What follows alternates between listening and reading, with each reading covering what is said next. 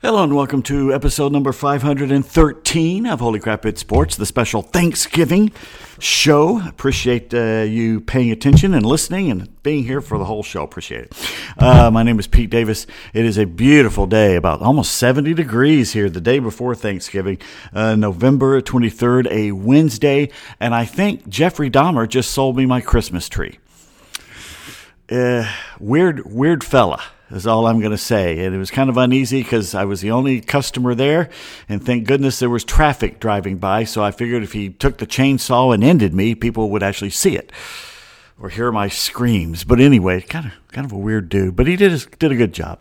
Anyway, what else we got here? Oh, yeah. Tomorrow's Thanksgiving. Have you got your food ready? I have the cranberry orange Jell-O salad already chilling, and actually I got to finish that. It's a 2-day event, and I'm looking forward to big cooking of the dressing and everything tomorrow. Looking forward to that. Hope everybody's going to have a great Thanksgiving. Stay safe out there. If you drink, just stay somewhere. Sleep on their couch. It doesn't matter. Anyway, if you want to follow me on Twitter, go to Pete Davis1. Write me, PeteDavis1 at yahoo.com. If you love a T-shirt, FarmhousePrintingCo.com. And I think you got one more day if you call them up this afternoon or contact them and mention the Kimmer podcast. You get, I think, 10% off your order, something like that.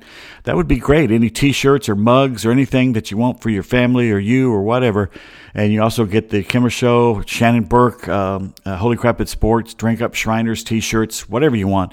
They got them at FarmhousePrintingCo.com. And if you'd love to be a patron of the show, Patreon.com, Patreon. Love it. Plus, there's always Venmo. I'll put that up later, the little QR code. It's always interesting.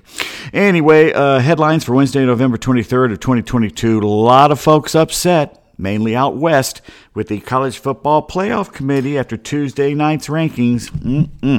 In fact, I disagree with them, to tell you the truth. Kirby Smart on what the rivalry with Georgia Tech really means to him. Some very interesting comments. Lane Kiffin goes to war on Twitter, and the latest in the Kiffin sweepstakes. As of 1:30 in the afternoon on Wednesday, he's still the Ole Miss coach. By the time you listen to this over the weekend, he probably won't be. But anyway, even former Mississippi State and Florida head coach Dan Mullen has weighed in. Also, very interesting comments, especially considering he's a former Miss State coach. Looks like we've seen the last of Guillermo Heredia in a Braves uniform. Baseball Hall of Fame puts out their annual list of nominees, including former Braves, who should already be in Cooperstown. World Cup craziness as the U.S. blows a big chance thanks to their stupid coach, and Saudi Arabia is still celebrating their major upset of Argentina. In fact, I think they're still over there partying. But if you can't drink alcohol, well, anyway. And what the heck happened in Mexico City? Well, it's cost an NFL coach his job, and it gets even better or worse for the Browns this season.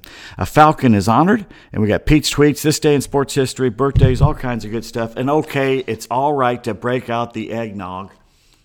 I will wait until tomorrow night. It's an Atlanta tradition to light the Christmas tree, which is why I went and got it today.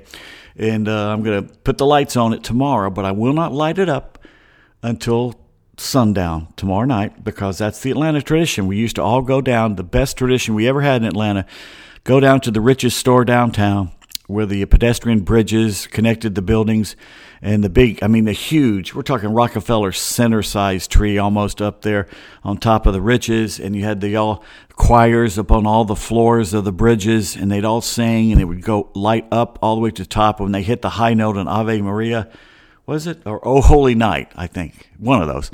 I get them confused, being a Protestant. And they'd hit that high note, and the tree would light up, and the whole city it was such a together thing.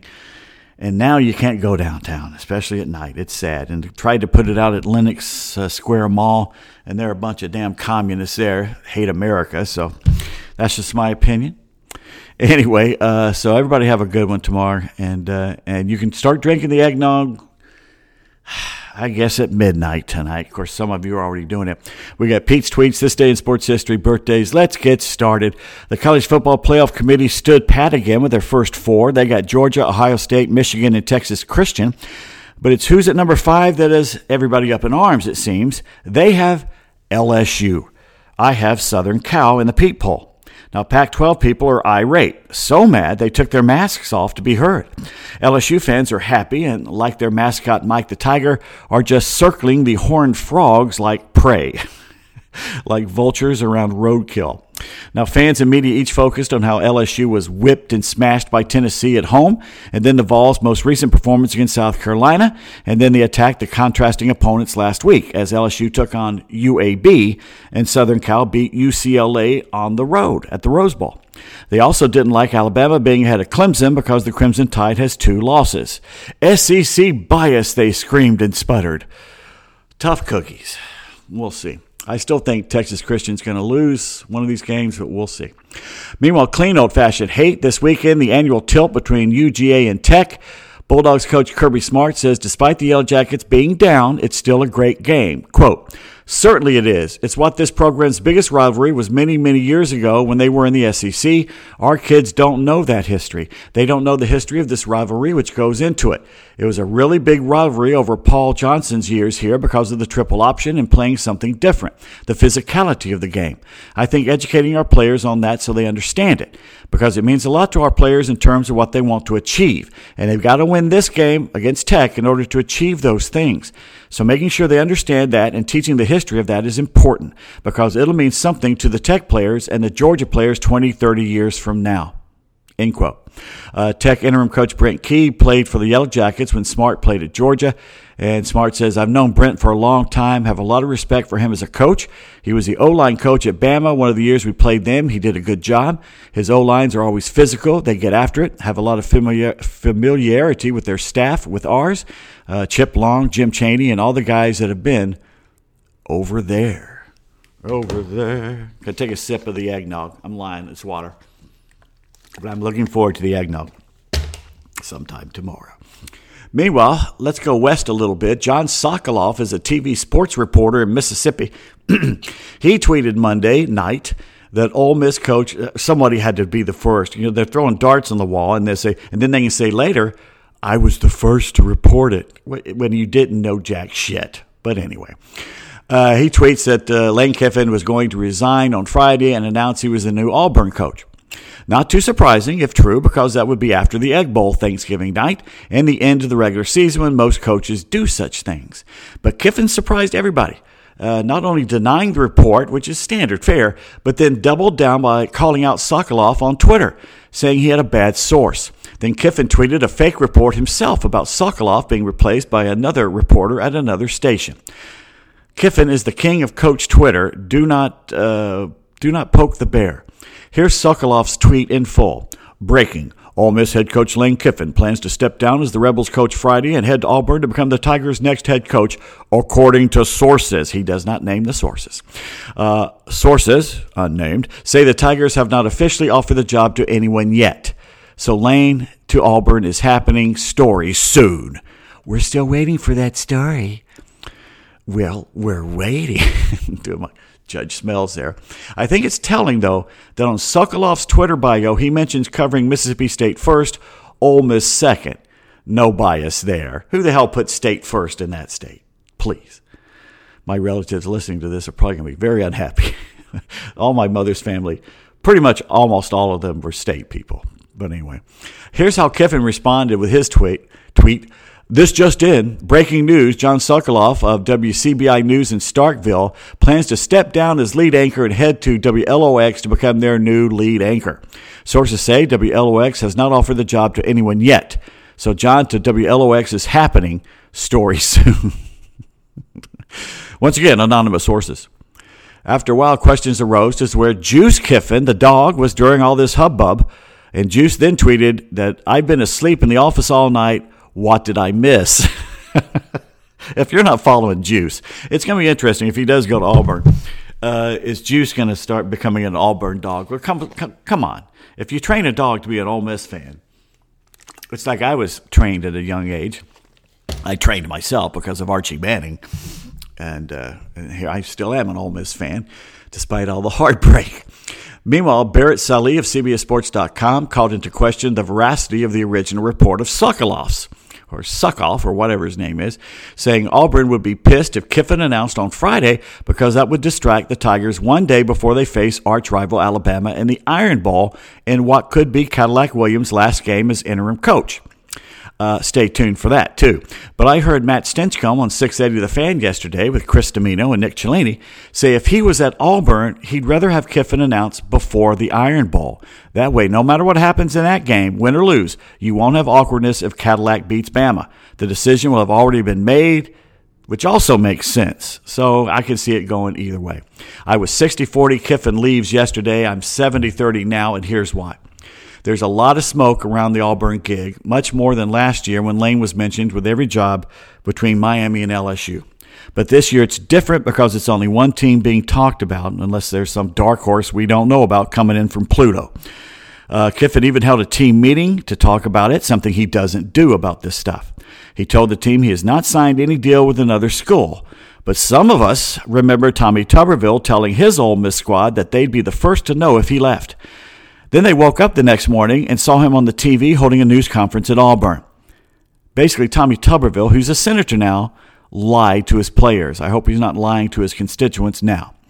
I don't believe Kiffin lied to his players. He may not have already agreed to the new job. They may not have even offered it to him yet. So he's not lying to say he has not agreed to anything.